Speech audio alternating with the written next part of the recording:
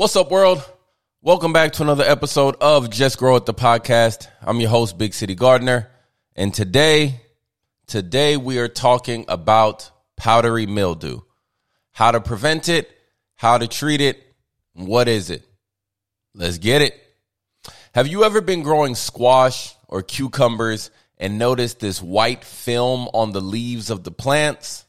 Well, more than likely, that is powdery mildew that you are seeing. Powdery mildew is an extremely common fungal disease that you will often see in your garden. It's unsightly, and if left unchecked, it can destroy your entire garden. So, what exactly is powdery mildew? Powdery mildew is a fungus that affects a wide variety of vegetables, fruits, and flowers. As a matter of fact, it can affect all different types of plants. Now, when I said it is a fungus, I'm not saying that it is one specific type of fungus. As a matter of fact, powdery mildew can be caused by many different varieties of fungi. Powdery mildew looks like white spots on leaves. A few spots of powdery mildew is not a big deal, but an advanced infestation has the power to stress and damage not just the one plant you see the mildew on, but your entire garden.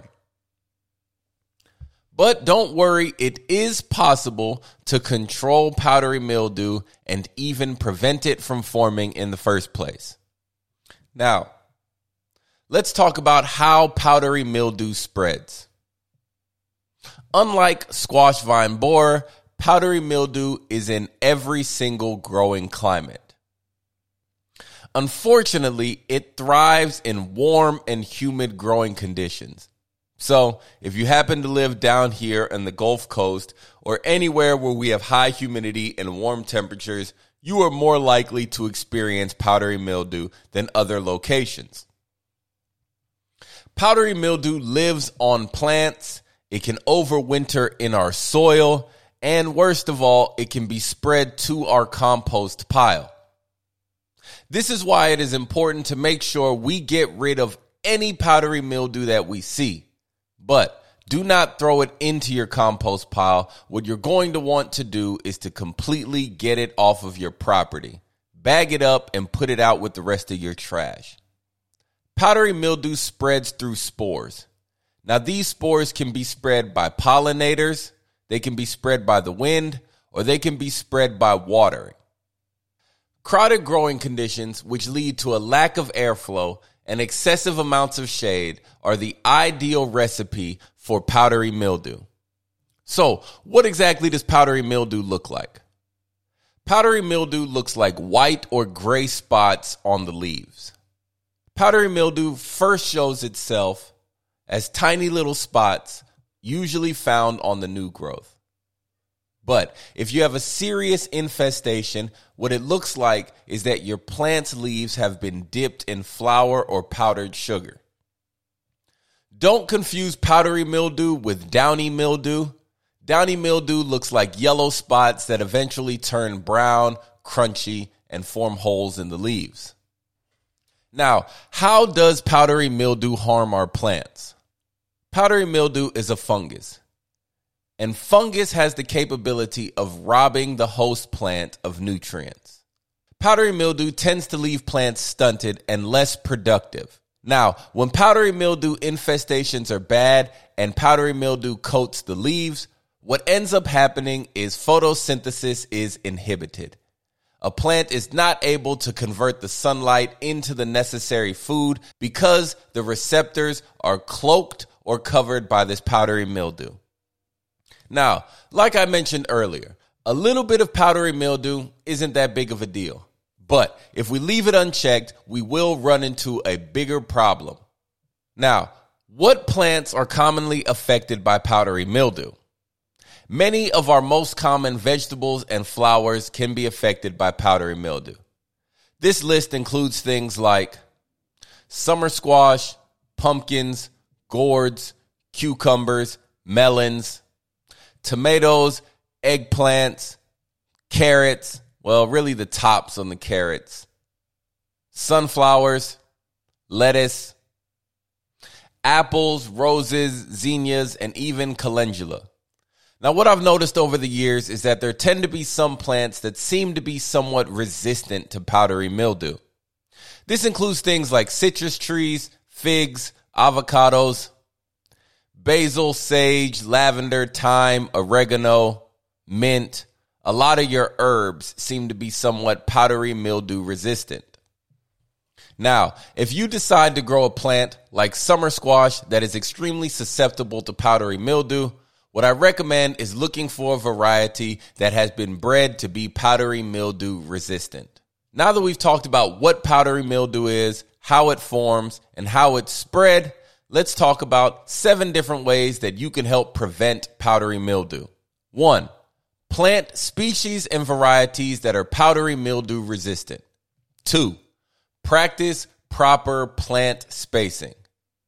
Now, everyone knows I love to plant intensively, and that means plants extremely close and touching each other. But with certain plants that are susceptible to powdery mildew, such as squash, tomatoes, cucumbers, I want to make sure that I follow the spacing requirements. That way, the plants have sufficient airflow and we are less likely to have a powdery mildew issue. Number 3, in my opinion, this should probably be number 1. Do not compost infected plants. Powdery mildew is a fungus, so if we cut down a plant that is covered in powdery mildew and throw it into our compost pile, what ends up happening is we are now spreading these fungal spores all throughout our compost. Rather than throwing the infected plant into our compost bin, what you're going to want to do is bag it up in a trash bag and get it as far away from your property as quickly as possible. Number 4, clean your garden tools. Look, I'm going to keep saying it. Powdery mildew is a fungus. The fungus is spread through spores. These spores are all over your tools. So if I'm using a pair of pruners and I'm pruning back an infected plant, I want to make sure that I clean my tools with vinegar, rubbing alcohol, diluted bleach, hydrogen peroxide, anything like that before moving to the next plant. Number 5, apply water directly to the soil and not to the plant leaves. We mentioned this earlier. Powdery mildew is a fungus, and this fungus is spread through spores. So if I'm watering my garden and I'm spraying water on the leaves, and I have these fungal spores on the leaves, what can end up happening is as I spray my plant leaves, the water hits the leaves, catches some of those fungal spores, and then takes them to the next plant. So by applying the water directly to the soil, we can help avoid spreading powdery mildew throughout our garden. Number 6, apply compost teas regularly. Compost teas provide plants with nutrients that they need to grow big and strong.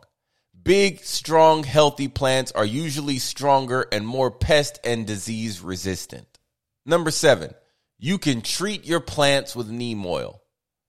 Before we even notice a powdery mildew issue, we could step outside and spray our garden with neem oil once every week and a half. This regular application can help prevent things like powdery mildew from even forming in our garden. Now that we talked about 7 ways to prevent powdery mildew, let's talk about 5 different ways that we can deal with powdery mildew in our garden.